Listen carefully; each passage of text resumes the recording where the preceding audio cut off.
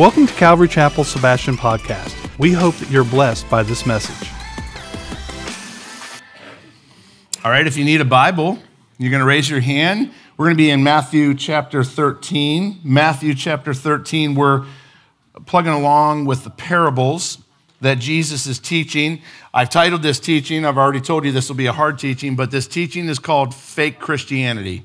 I want to say it to you again, Fake Christianity. And so we're going to be starting in verse 36. So turn there, chapter 13, Matthew 13, verse 36. Y'all doing good? You excited? You love me? All right. I just needed to know that before I teach this. No, I'm just joking. It'll be all good. It'll be all good. If you're listening online to our podcast, we now stream our Wednesday nights on our webpage. So if you're listening online right now, welcome. We're glad that you joined us, and hopefully you'll get your Bible out as well.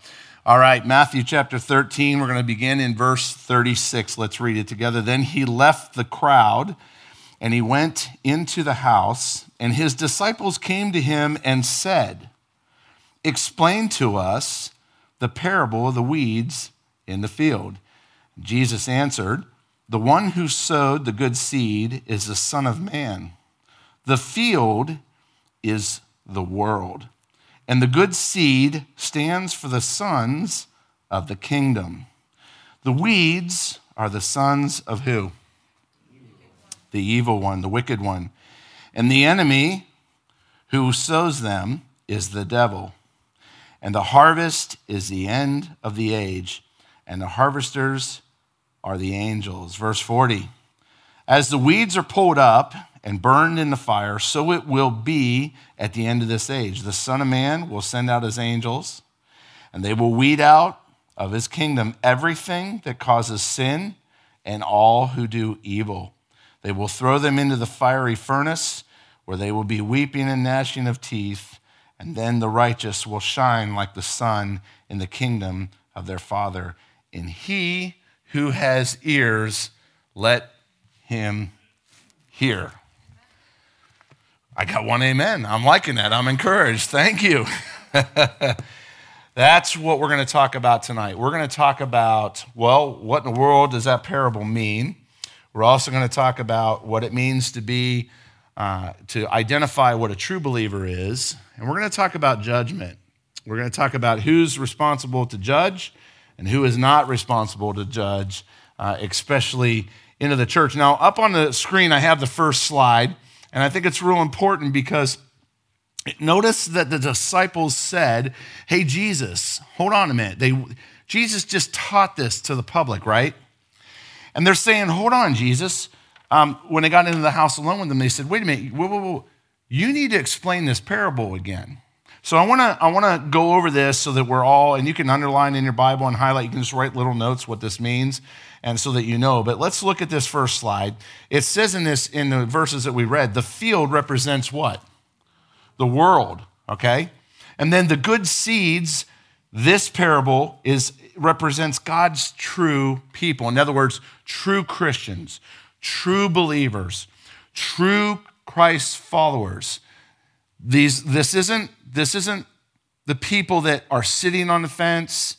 They just go to church. These are true believers, faithful, consistent.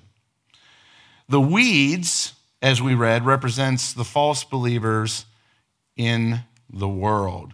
And so notice that the disciples are saying, "Jesus, explain this parable again." This is getting a little bit confusing, and they weren't quite sure.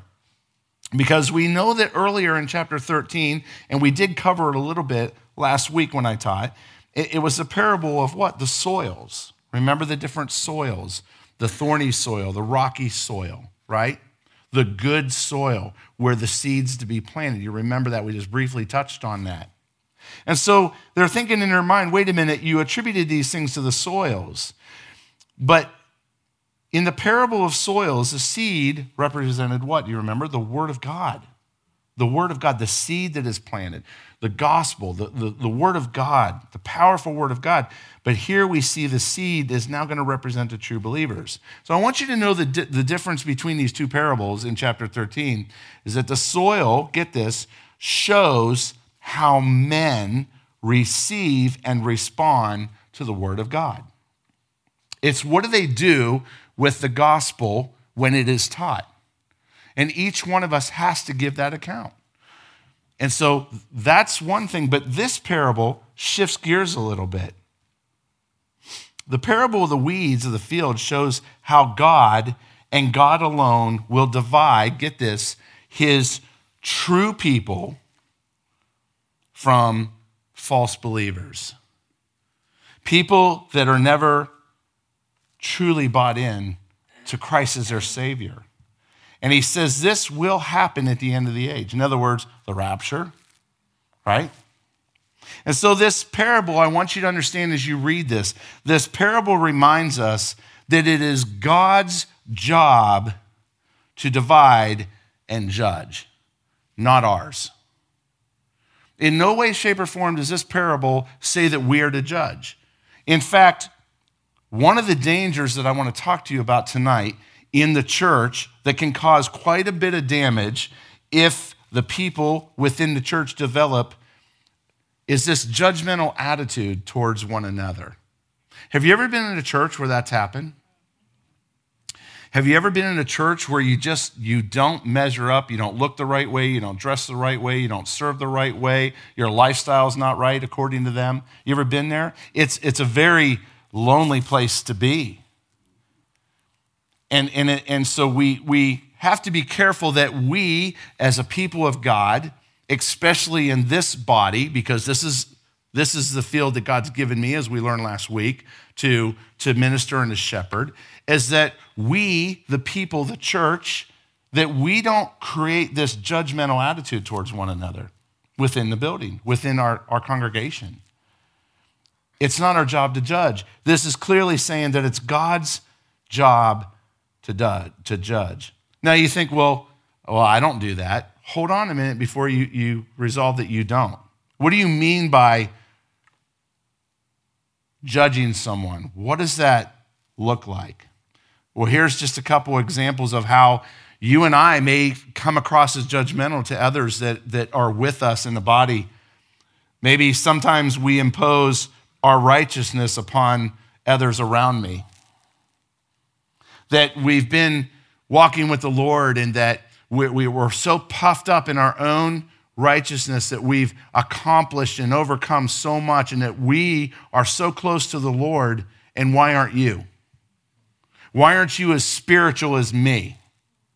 Why don't you have your life all worked out to glorify God the way I have? Can you think of anybody in the Bible that used to impose their judgment on others? Who were they? The Pharisees. Do you remember the prayer that the Pharisee prayed? God, I'm glad that I'm not like them, or that I don't pray like them. They were lofty in their own heart and in their own mind. What does it look like? What does judgment look like in the church? People think or expect others to live and act and to be just like them. We have to be careful with that. And I've been a part of that. I've seen that. And that's probably one of the things when I first got saved, that when I walked into the church for the first time, my heart was racing because I knew that I was a sinner. I knew that I didn't belong. I felt like I didn't belong in the church. Like, how could I walk into a church, a wretched man as I? My condition of wretchedness when I walked into the church for the first time, I was fully aware of that. And I didn't need anybody else in the church to point that out to me. I didn't need anybody else in the church as I'm trying to find out who God is to point that out or to impose a religiosity on me in any way, shape, or form. You get me? Are you with me, church? We have to be so careful that our mannerisms do not manifest out to others in that way. And I'm not saying we're a church that does that. It's like I said, sometimes when I'm preaching on Wednesday, I'm like, I got the wrong crowd here. But it's good to be reminded because I think you and I can sway that way sometimes if we're honest with ourselves. We have to be very mindful of those that are around us. Maybe another way that we could come across as judging others is that our personal convictions that the Holy Spirit has shown me, while I place those convictions on everyone else. I'll give you an example. Yes, we have this. This tells us how to live our life. We're not going to argue this doctrine, are we? But there are some gray areas in here if we're honest. There are some gray areas that take study. And you can just pull one scripture anywhere out of here, right? By the way, I brought my first Bible that I got, and there's tabs all over it. I'm going to tell you a story about that in a minute. They still have tabs, okay? This was my first Bible. But I want you to be careful because I was a Christian. I was saved. I repented of my sin. I received Jesus Christ as my Lord and Savior. I was going to church, but I still liked my beer. And I didn't get drunk, but I would still have a couple beers. Now, the Bible says that we're not to get drunk on wine, but to get drunk on what? The Holy Spirit. You see the gray area. I don't care who you ask. You'll get a different answer every time. Well, can you drink wine? Can you have a glass of wine during dinner? Can you have a glass of wine with your wife on your anniversary? Can you sit at a bar and drink 4 beers? What about 5? I don't get drunk on 5. I've been drinking all my life. You laugh. What I mean by being judgmental is when the Holy Spirit told me, Dave, I've got a better plan for your life, and you're going to start serving. Guess what ministry he called me to serve in? Altar counseling. Praying with people who have given their life to Christ. And he spoke to me and said, David, your beer days are over. You need to be filled with the Holy Spirit to do what you're going to do. And so therefore, because of the personal conviction of the Holy Spirit, I stopped drinking. You know what the danger is? It's if I literally come up to one of you and go, how dare you drink a glass of wine? How dare you have a beer? Right? That's what I'm talking about personal conviction and judgment of the Holy Spirit. There are other gray areas. I don't have time to go on. We'd have fun. That'd be a comedy night. And if you think that you're sitting here and you don't have gray areas in your life, you've been challenged by the Holy Spirit. But I will encourage you, the Holy Spirit will guide you to the scripture, and he will decipher what you are to do. He will pinpoint in your life what you need to change. And he will do it like a gentleman. Because that's the Holy Spirit, isn't it? You want to talk about judged. I got this Bible. It's in terrible shape, and I don't care. But I got this Bible as a new believer, and I went to the bookstore at Calvary Chapel, Melbourne. I bought my tabs because I had no idea where John was. We didn't have the fancy screen where it goes. Pastor Mark would go, if you failed to bring your Bible, like that's the expectation, bring your Bible. And I would turn and I'd feel so embarrassed sitting next to Danny here. Because Danny's just like, the book of John, here I am, because I know it. And I'm sitting next to him and I'm going, please don't let me turn to the index in the front of the Bible. And so I had these tabs, and I was in the school of ministry, and this is my favorite Bible, and I was working as a volunteer at the church before I came on staff, and one of the families, they're no longer here anymore, one of the family's kids, she was a young girl, bless her heart, she was 18. She came up to me and she said, aren't you in the school of ministry? Aren't you studying to be a pastor? I go, yeah. She goes, you think you can graduate from your tabs by now?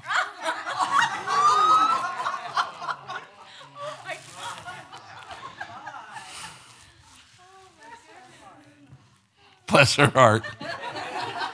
Bless mine for not opening my mouth. I was embarrassed. I was offended. And I felt judged. And it affected me. And I went out and bought another Bible because I didn't want anybody to accuse me of that ever again. You see, they based their righteousness on me. That's what I'm talking about, judging others. We have to be very, very careful, church, what we say and what we do. And as mature believers, I know we have a room full. As mature believers, we have to be careful that our expectation on others that are new to the Lord, we need to realize they're not as mature as us. They haven't had the history. They haven't made the mistakes that we've made that we don't put on our cloak. Here are all my mistakes. We hide them inside our jacket, our blazer, made of polyester. But inside, if we open them up, there's this mistake, this mistake, this mistake, this mistake, this failure, this fall, right? We become mature by our mistakes. We learn. We need to be patient with new people walking into this church. We need to be gentle. We need to not cast expectations on them. We need to make sure that our religiosity does not reek like 10 squirts of perfume before you leave the house and come into this place. Legalism has no place in this church.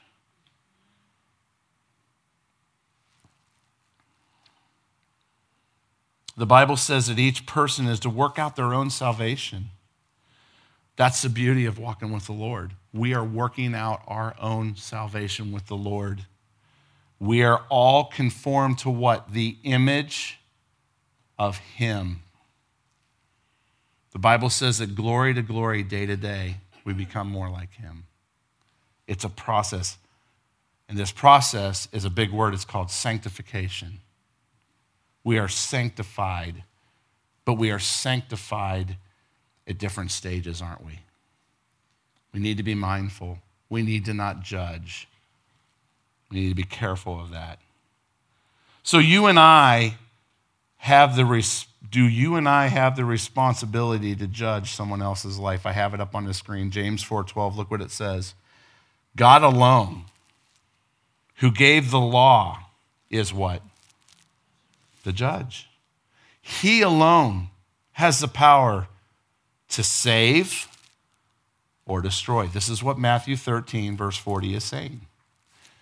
He alone, not you. He doesn't need your help. He doesn't need my help. So what right do you have to judge your neighbor, he says. You get it? It's God's job to judge. Romans 14:13, I have it up. Look what it says. But I tell you that what? Everyone. Is that you? Is that me? Everyone will have to give an account on the day of what? Judgment. So we learn two things from these verses. One, God is the one who judges, rightfully so. And two, we will all stand before him for his judgment on us. Some of you are like, I want to live forever. I don't want to go to judgment. I don't either. What is he talking about in this verse? See, this day of judgment is meeting with God. Each and every one of us will have that appointment. We will face one judgment or another. The first judgment that I want to tell you about is the judgment seat of Christ. You can write that down. Judgment seat of Christ.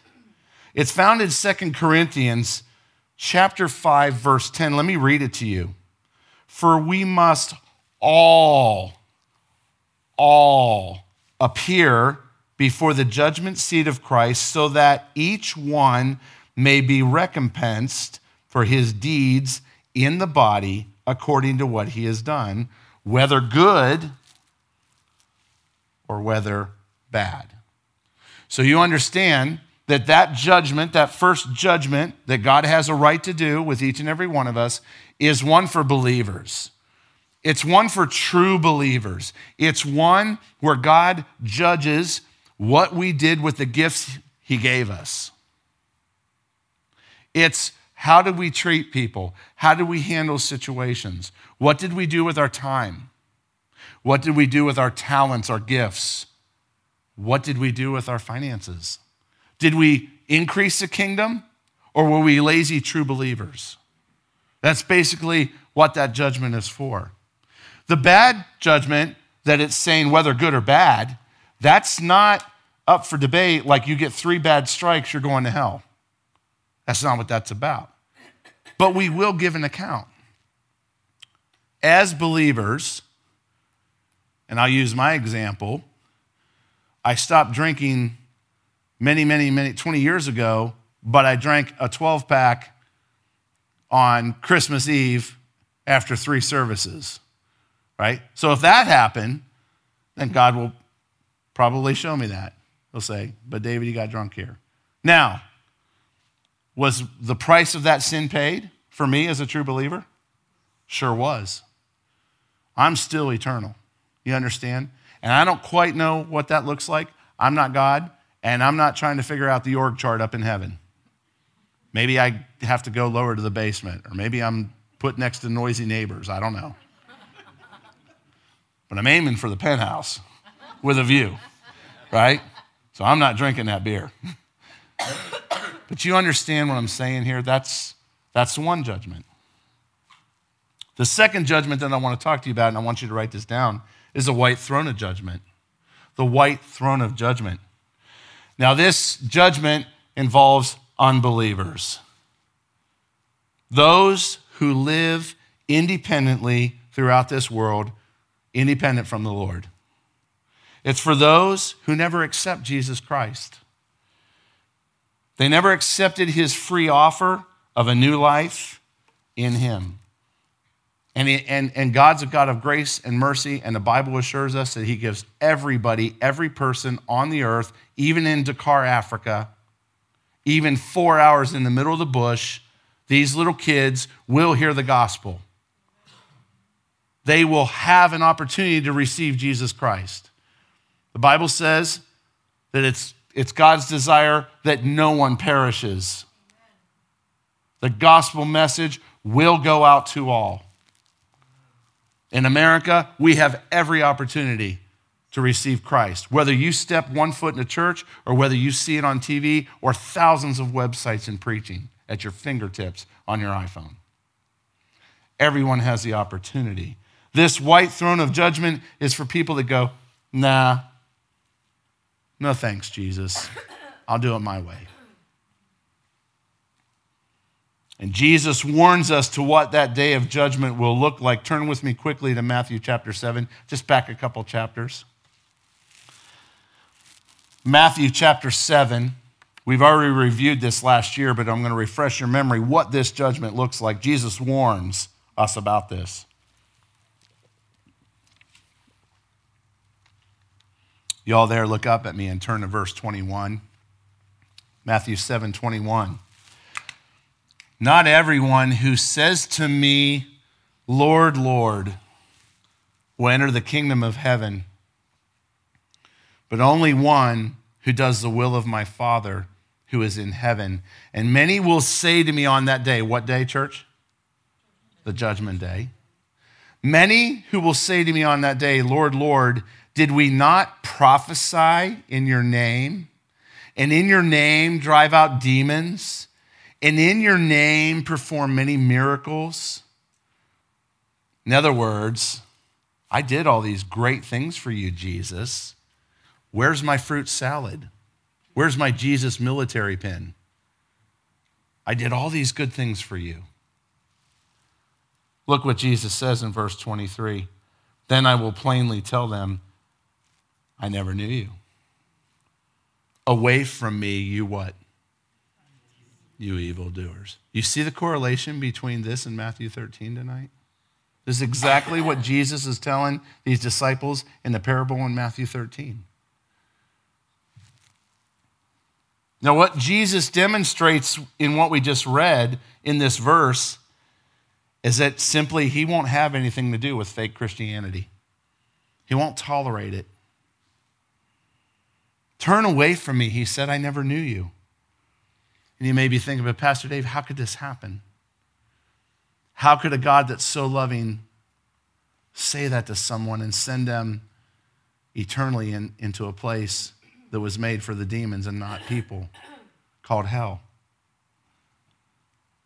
Well, here's some of the things that you might relate to or see. We do all the right things, but for the wrong motives. We're works and performance driven so that others will see how good we are. Maybe we do it for attention. Maybe we have wrong motives. We want to be in charge. We want to climb a ladder. We want to impress people. And Jesus is saying here, you say you obeyed. You said you come with a nice resume of what you did for the kingdom. But what he's really saying is your heart was so far away from me. You weren't intimate with me. I never knew you. You never received me. You might as well have joined a 4-H club or a golf club or a bingo club or whatever club.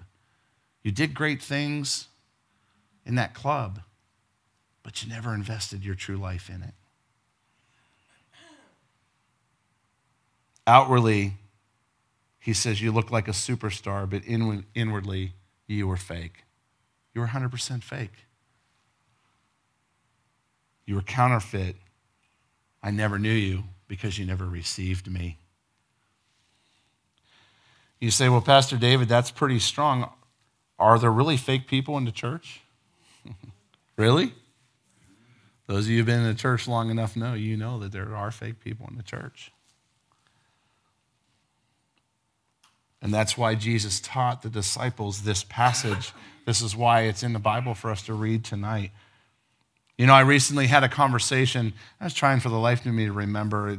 It seems like this week has just been crazy, 80 miles an hour, and that's all good. But I had a conversation this week. It might have been you sitting in here. I can't remember, but it was with someone, and she said they stayed away from attending church because of the behavior of their Christian coworkers in their workplace. She said, David, they go out to bars, they pick up people, they take them home, they sleep with them, they brag about it at work, they cuss, they cheat our boss, they're no witness at all, and if JC comes out of their mouth, it's for the wrong reason. And they said, that's why I've stayed away from church for so long, because that was my idea of a Christian. And we've all been there. And some of us have used those excuses not to address our own sin and our need of a Savior. That was my excuse. That's what I told my wife for 14 years. I don't have to go to church to be a hypocrite. I can be a hypocrite right here and love it in my own home. So, what is it true? So you're like, so what? So what's the point here? I want to talk to you about what we can look at. What is the ideal image? What does a true believer look like, right? According to what Jesus is saying here. Because there's not one of us that want to hear, away from me, you evildoer. I hope no one in this room, including myself, hears that, right? Like, woe to you. I don't want to hear that. So I think it's important that we learn how to identify what a true believer really looks like according to the scriptures that God gives us. So how do we identify a true believer from a fake Christian, is how I put it. And Michelle's just going to put them up one at a time. Michelle, I'm just going to talk about one, and then I'll say next. But put the first one up there. And you might want to take a picture of this at the very end or write them down individually. That's good. Number one. A true believer's heart is changed forever. In other words, there is evidence in this person's life that he's a new believer or a believer. Jeremiah 32:39 says, the Lord says, I will give them one heart and one way, and they may fear me forever. That word fear is not like I'm afraid of God. I hope he doesn't come sit next to me at church on Sunday, okay? That's not what that fear means.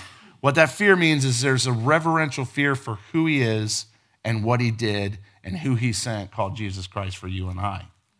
And because of our appreciation, because of our adoration, we want to glorify him. That's what he's talking about here. See, a true believer becomes a new creation with new desires and a new mind, and most importantly, a new heart. The Bible says that God takes the heart of stone and he replaces it with a new one. One that is filled with his love, one that is filled with his Spirit. The second way that we can identify a true believer is that a true believer demonstrates an ongoing changed life. I should have underlined that word ongoing. That's that sanctification process that I talked to you about. It's an ongoing lifestyle of following God. You see, true believers love Jesus Christ and they want to keep his commandments for his sake, to honor him. True believers seek to serve him and to know him and to bring glory to his name. They're embarrassed if they're out in the open and they're sinning and people see that and they know they're Christians. They would never put themselves in that situation because of their adoration for their Savior, King Jesus. I put it this way: fake Christians or hypocrites can temporarily clean up on the outward behavior to be seen by men, but it doesn't last long. Eventually, if you're not a true believer and you're faking it till you make it, your true self will be exposed. God loves people that much that he'll finally go, I've warned you, I've warned you, I've warned you. The Holy Spirit's told you, he's told you, and he's told you, and you're not listening, and now you're truly going to be exposed, right? Several passages all throughout the Bible talks about that. Third, a true believer submits to the righteousness of God. Not the righteousness of the pastor, not the expectations of the membership of the church. You get the difference? It's a true believer is willing to submit to the righteousness of God. All the things of him. A true believer abandons all hope in himself and his own righteousness, and he rests wholly in the righteousness of Jesus and Jesus alone. It is in Jesus' righteousness that we have hope, and that we know that we have nothing to offer him, but he accepts it anyways. Because our eyes are on him. We walk in his righteousness. Why? Because Christ's righteousness came in to live inside us. And so it testifies that we can truly walk in his righteousness. By submitting to God's righteousness, a true believer does not, hear me, because we walk in Christ's righteousness, a true believer does not struggle to obey God. I'm going to say it again. A true believer does not struggle to obey this. Now, you're sitting here going, that's heavy. And I agree, it is heavy. I'm not talking about a lifestyle before Jesus where there's an addiction involved, am I? I believe that the baptism of the Holy Spirit can remove any sin, any addiction, anything. There is nothing that man and woman cannot have removed by the Holy Spirit. I believe that. I've experienced that myself. Desires are gone. Addictions are gone. Satan, you are a footstool. Okay? But don't be confused.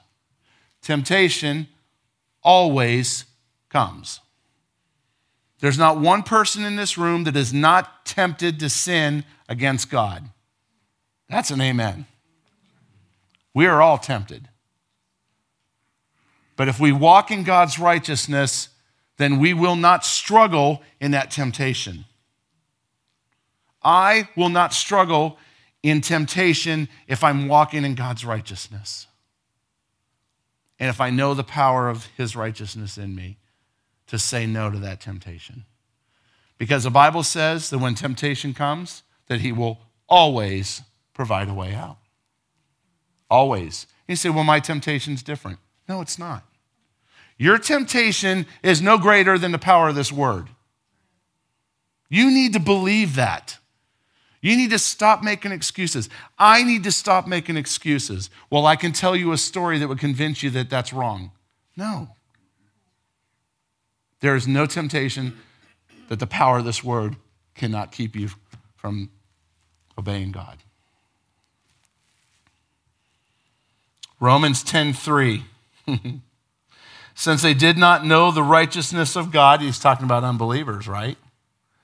Since they did not know the righteousness of God and sought to establish their own, they did not submit to God's righteousness. You see how that ties it all in?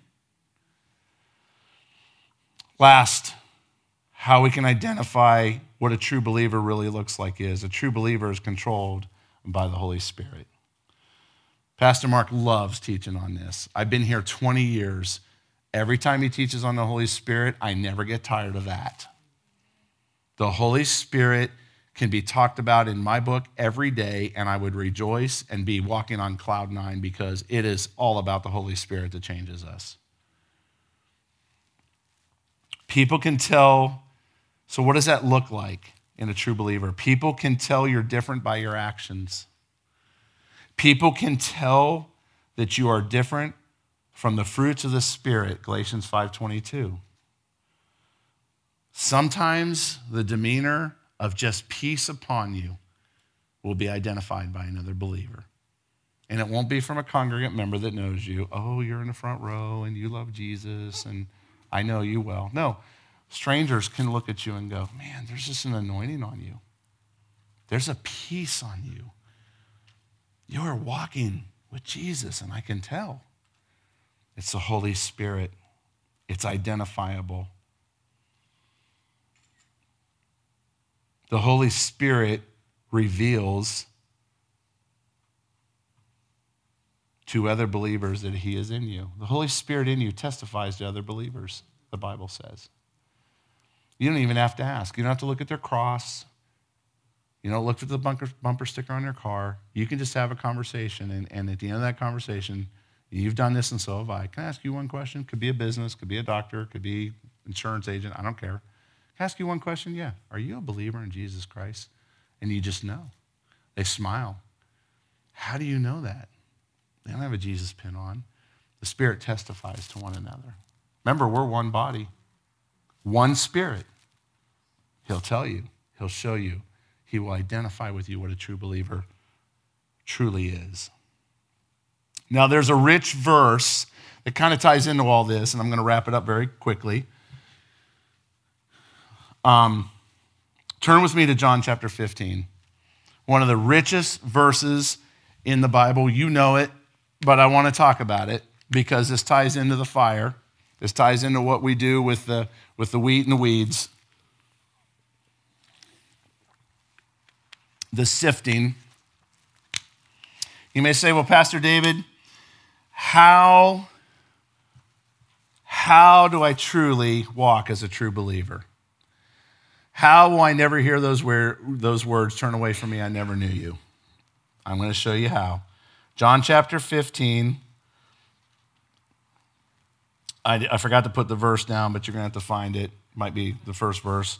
I am the vine. All right. I am the vine, you are the branches. If you remain in me and I in you, you will bear much fruit. Apart from me, you can do nothing. And I just want to stop there and just say this to all of you. Without being in a continual, intimate relationship with the Lord, without abiding in him on a daily basis. And what does that mean, abide in him? I simply put it this way. Abiding in Jesus Christ means that you are hearing from him and he is hearing from you. You get it? That's abiding. You are having that heartfelt, intimate conversation with God that draws you closer to him continually and daily. And then, if we don't do this, verse 6 tells us what happens. Look in your Bibles, verse 6. If you do not remain in me, you are like a branch that is thrown away and withers. Such branches are picked up and thrown into what? The fire and burned.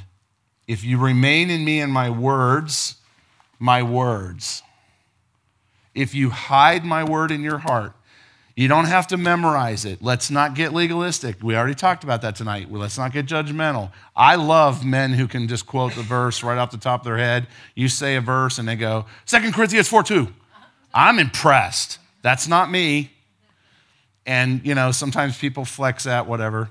I admire it anyways. It's just a gift I wish I had, but I don't have it. But God hides his word. He says, if you remain in me and my words remain in you, ask whatever you wish and it will be done for you. This is to my Father's. Why? Because this is to my Father's glory, that you bear much fruit and you show yourselves to be my disciples. Now, last time I checked, there was only one disciple that wasn't a true believer. That's a whole nother teaching, Judas, right? Judas had a purpose. I believe it was a kingdom purpose. That's a whole nother teaching, and that just fascinates me that Jesus let someone who would betray him walk with him and be intimate with him. It just shows me the grace of God. But we've learned tonight that we are not called to judge others in the church. So then what are we called to in the church when we're talking about Susan, Deb, and Steve, and Paula, and Barb, and Gail, and Pete, and Elizabeth, and Jim? What are we to do with one another? What do we do when we gather together? Well, we're not to judge each other in the church. That's not God's desire. But how are we to treat one another? I have a few verses that I want to close with that I thought that clearly tells us how we're to act, how we're to interact. And you know these, but I think it's good as we leave to refresh our hearts and minds on this very thing. The first thing, we're going through verses. You can take pictures on the screen. The first thing, 1 Thessalonians 5:11 says, therefore, what? We're to encourage one another. And I love this word, build each other up. Can I ask you tonight, who are you building up in the church? It's not a condemning question. It's a check. This is my church home. When was my last interaction with somebody? Could even be tonight. But did I build them up or did I tear them down? Did I judge them or did I edify them? This verse says we're to build one another up. I love it when men build me up. I sat next to Pastor Dave Folkerts at the pastor's staff today. You know what he said to me? He put his hand on my shoulder and he goes, I am so excited that in a few days you're going to Africa. He said, David, you are going to make an impact in the middle of the world. And your team is going to do marvelous works for the kingdom. And I thought, wow, it was like a rushing wind blowing into me. All this hard work, all this administrative work, all this planning since July for this trip. And he built me up in 30 seconds. 30 seconds. And I was like, that's all worth it. It's worth it. Who are you building up in this church? Who are you building up in this place? I'm not perfect, but I want to learn how to build people up. I want to bring encouragement to one another, as it says. Second, what do we do with one another? James 5:16, you may hate this verse, oh well. Confess your faults to one another and what? Pray for one another. Do you know why I love prayer culture? Quite frankly, it just messes with my schedule, 6 a.m. Are you kidding me? And then live in West Melbourne.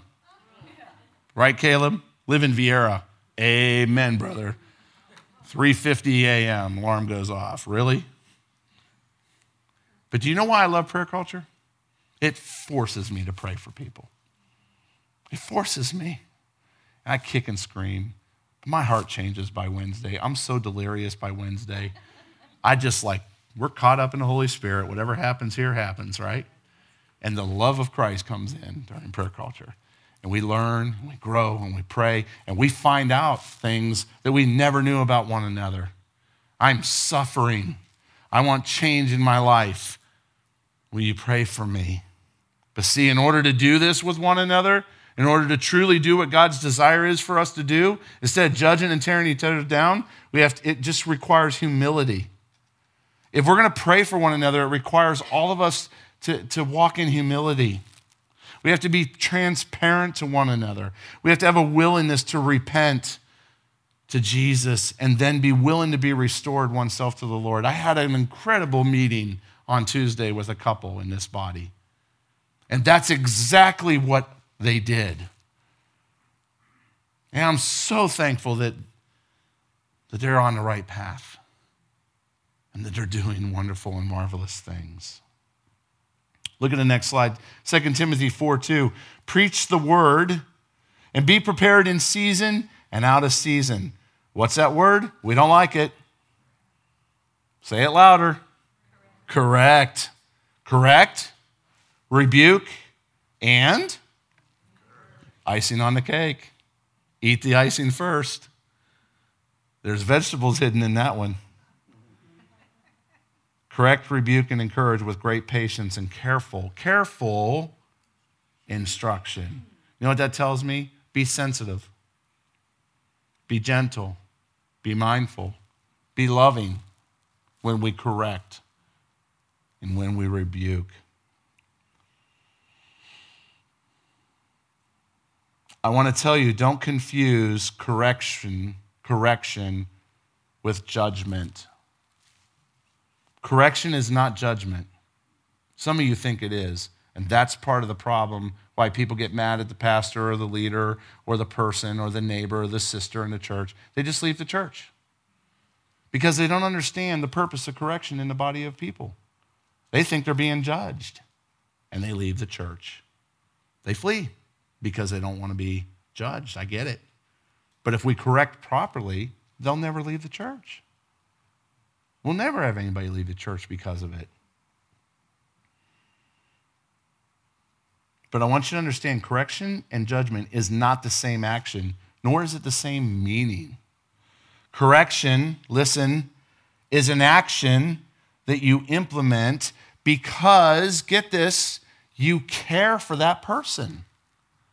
You correct somebody because you love them. Parents, you correct them because you love your children.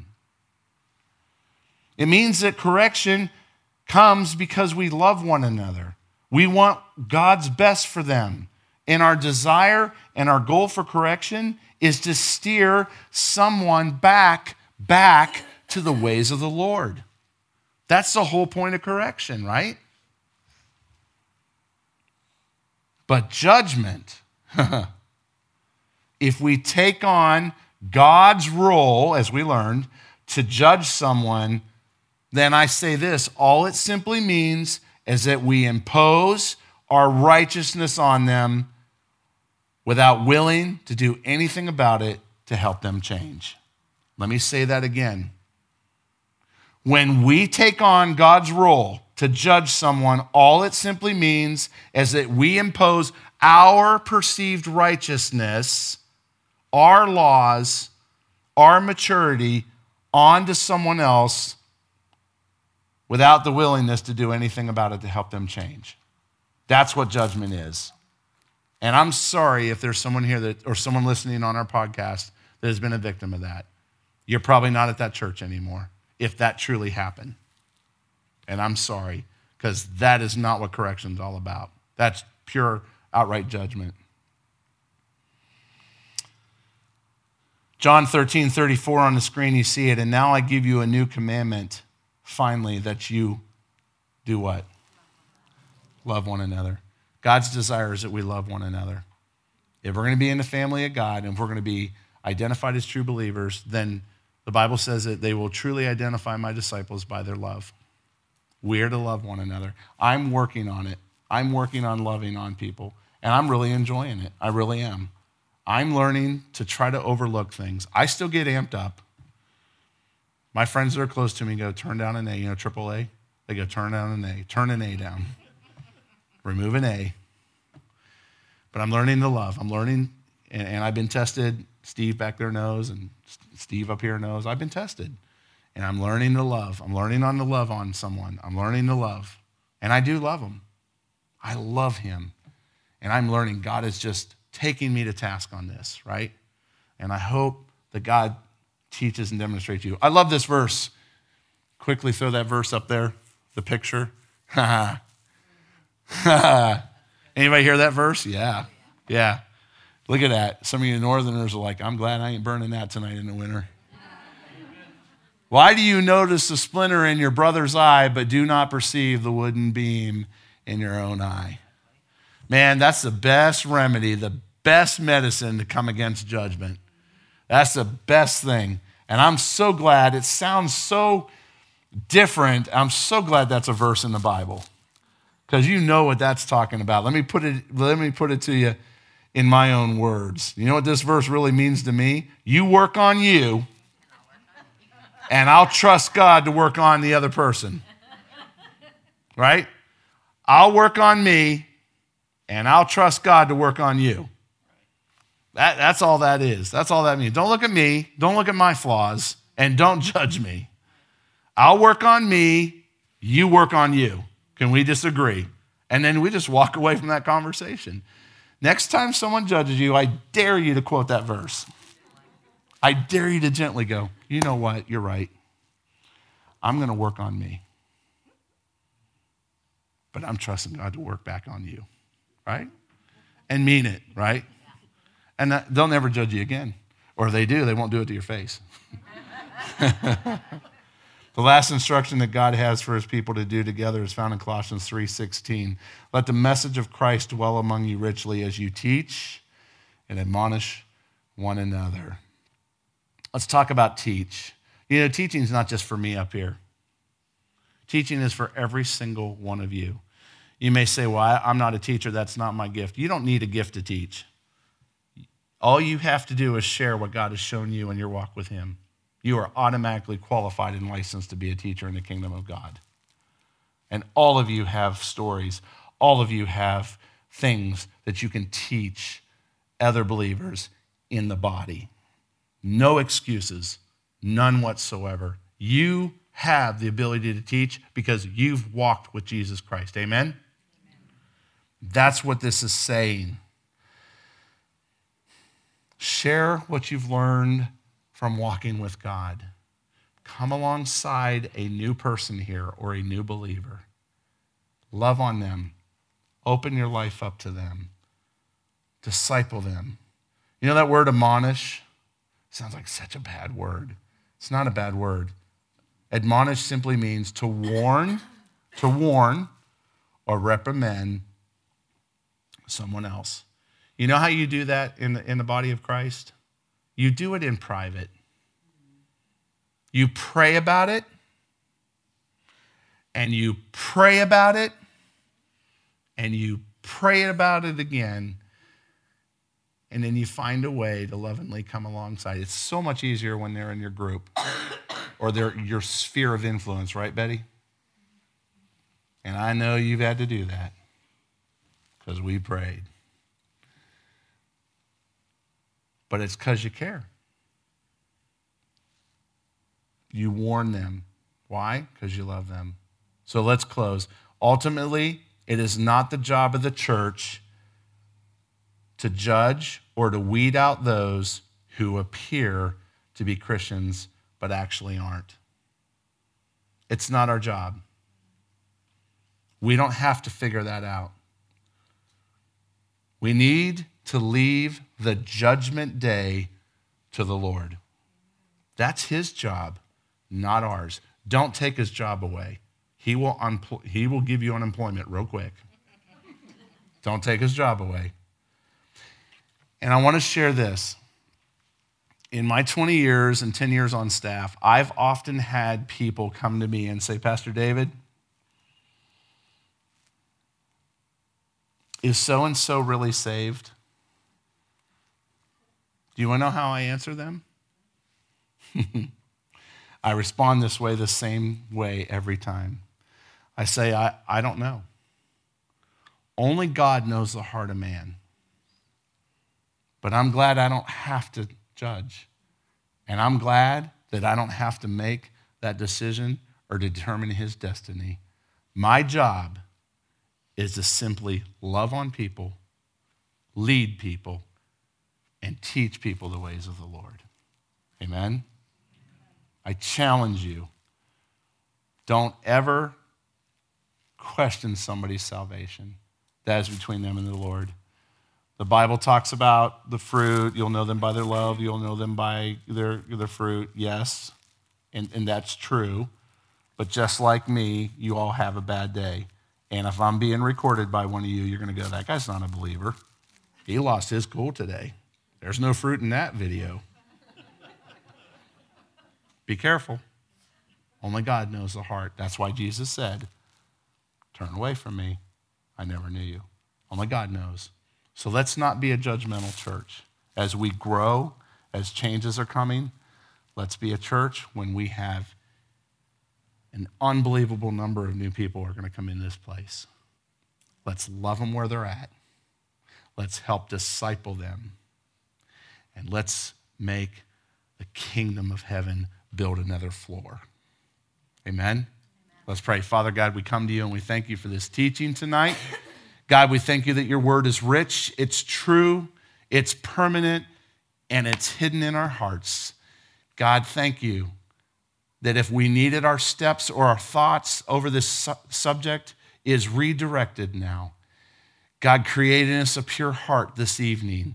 May we walk out of this place in peace, knowing that because we are truly true believers, and what do I mean by that? It means that we've repented, we've received you, and we let you be Lord of our lives, that we never have to stand before that other judgment. If there's anyone here or listening on the podcast, next time you come to a service, just go to a pastor. Talk to them, share with them. If you're here tonight and you need to talk, I'm right up here. We love you, Lord, tonight. Thank you for your rich word. And we love all those that are here tonight. Bless them immensely. Go before them.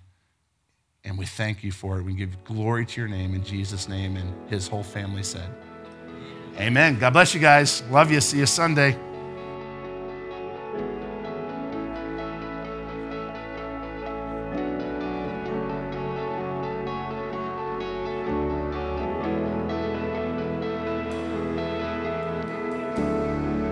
Thank you for listening to the Calvary Chapel Sebastian podcast channel.